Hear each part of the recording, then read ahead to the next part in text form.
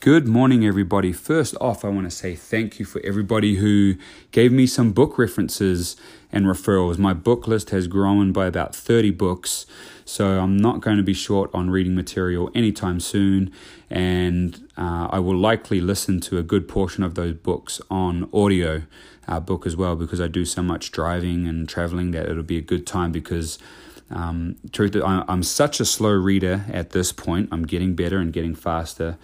And obviously new books and new things are always coming out. So to keep up with the demand and the curiosity that I have in regards to what is in these books and the information, I would definitely have a mixture of audiobooks and of actual reading physical books, which my goal here moving forward is one book a month at least. But that aside, again, thank you. I want to talk today briefly about a exercise or a tactic that I have to reduce clutter in my life. So I have a mess drawer, a mess tub in my wardrobe.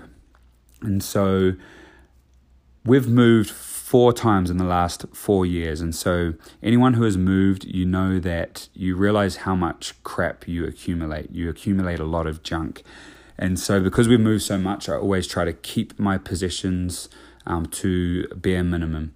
And so one way that I got around that and to stop, in a way, hoarding or keeping things unnecessarily, I have this tub in my wardrobe. And my rule for myself is if I can fit it in the tub, then I can hold on to it. And these are things that I don't necessarily need but don't want to get rid of. And so I've got like some old rugby jerseys in there from teams that I've played on. I've got some awards from past powerlifting meets and other competitions that I've entered. So just these things that are like kind of cool to me that I don't need, but they have some type of meaning in my life. So that is a way that I've done that in my house, in my home, to minimize clutter and to keep a clean, fresh look in my house.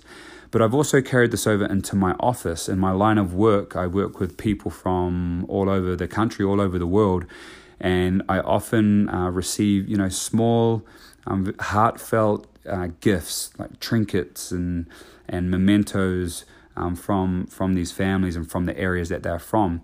And so again, those are things that are meaningful to me, but I don't really need them in my life, but I don't want to get rid of them. So I have and I call it a junk drawer, and these things aren't junk, but some of the stuff in there is junk. I have old cables, and I'm like, what's this cable for? I would throw it in my junk drawer. But same thing with my office. If it can't fit in the drawer, it has to go.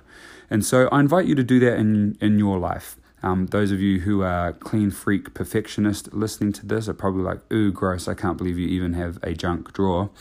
But for the rest of us, it is something that I've found to be very helpful in minimizing clutter in my life, in my physical, external life. And for me, when my surroundings, when my environment is clean and free of clutter, I find that my mind is also the same way. So keep that in mind as you go throughout today, and we'll talk to you again tomorrow.